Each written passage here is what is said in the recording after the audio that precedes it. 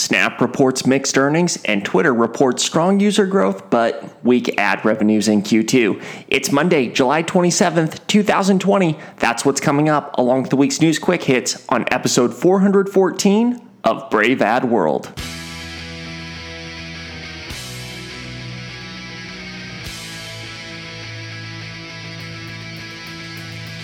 New consumers, new media, new strategies.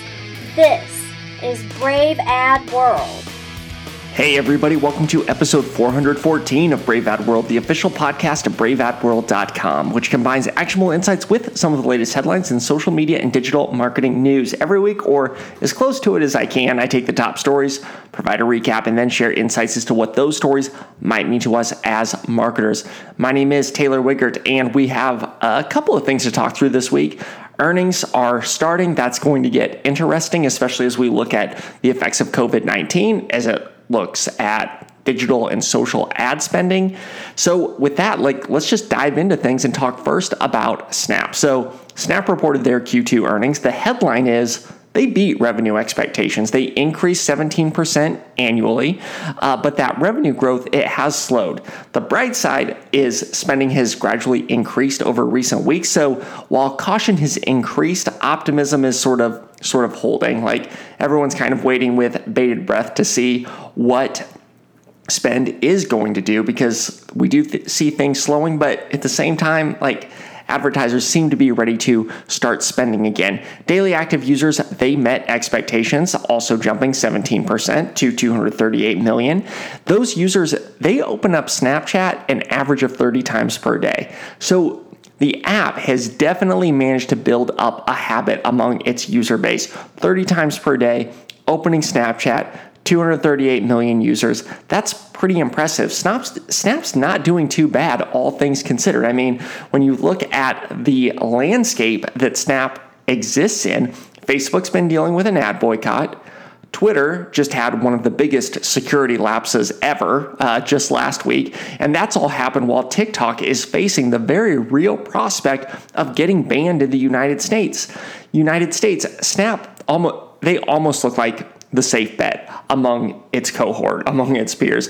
I'm not sure if that's ever been the case before, but Snap appears to be doing some things right when everyone else is scrambling, and Snap is going to be an interesting company to watch over the coming quarter. All right, speaking of earnings reports, let's talk about Twitter, because Twitter, they missed expectations in their ad revenue in their latest earnings report. Worldwide revenue fell by 23%, but the number of daily active users rose by 34%. So highly engaged users, not a lot of ad revenue. The performance shows Twitter's conflicting challenge. First, user engagement, that's not a problem.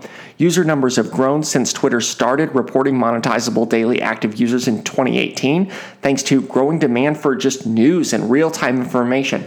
That growth, however, it's happening among an economic downturn and a boycott for Facebook. While that boycott is directed at Facebook, social platforms in general have been caught up by the cuts. Twitter actually saw ad revenue year over year down by 15% in the last weeks of June due to the boycott and COVID-related budget cuts.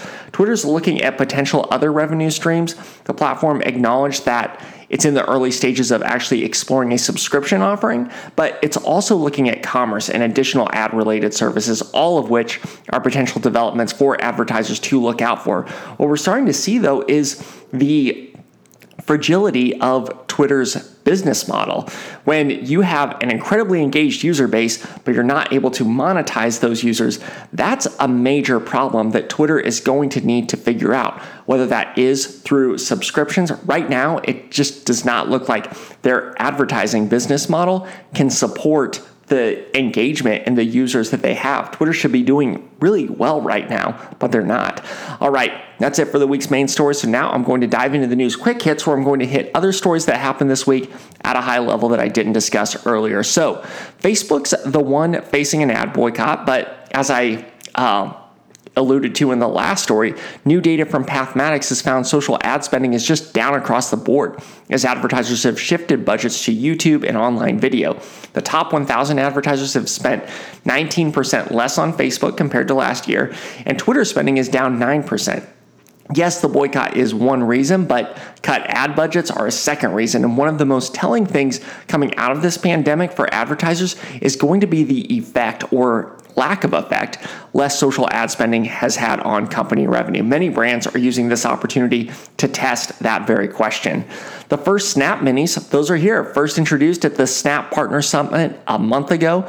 Snap Minis are utilities that work within Snapchat without the need to install anything. They're just integrated into conversations. The first includes Headspace Mini, which offers these sort of quick meditations.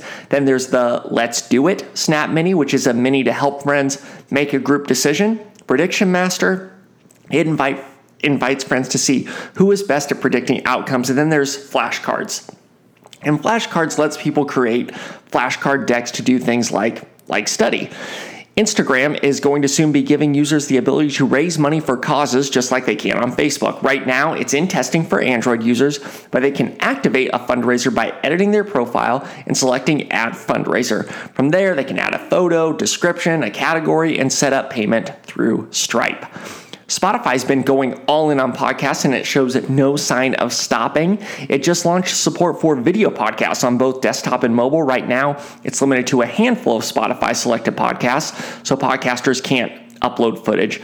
Oftentimes, podcast videos are uploaded to YouTube, so soon Spotify could be competing with YouTube quite a bit as well in terms of getting users to go to it to watch video content versus YouTube. Twitter is removing QAnon content from its platform. The pro-Trump conspiracy-ridden movement has led to offline harm in multiple instances, which actually violates Twitter's policies. So in addition, QAnon content will be removed from trends as well as search results. Twitch is launching a new content category, sports. So this is going to be Twitch's home for content related to the NBA, soccer, NHL, RFL, UFC, and so on. Twitch recently streamed Premier League soccer for free. It has streamed Thursday Night Football in the past. So this move positions Twitch even more so as not just a video game streaming platform, but an entertainment streaming platform. And lastly, the House, they voted to ban federal employees from downloading TikTok on any government-issued phones, citing national security concerns. The ban applies to any member of Congress as well as staffers. In related news, TikTok's founder is actually trying to figure out how to save the platform in the United States if the U.S., considering options ranging from selling a majority stake in the company to American companies. They could align with strategic investors and simply sell TikTok's U.S. business. They could split ByteDance, the parent company of TikTok, into two separate companies, one based in the U.S., or they could even go so far as to move ByteDance operations completely and become an American business. Interesting. All right, that's it for episode 414 of Brave Ad World. Before I let you go, I always love hearing from you. Send questions, comments, let me know what you like, let me know what you don't like to braveadworld@gmail.com. And if you get a chance, rate and review this podcast on Apple Podcasts or your platform of choice. It helps me know what you think, and it helps others find the podcast. I can be found on Twitter at TWiegert. That's TWIEGERT. Thank you so much for listening. Have a great week. Thanks for listening. For more, check out braveadworld.com.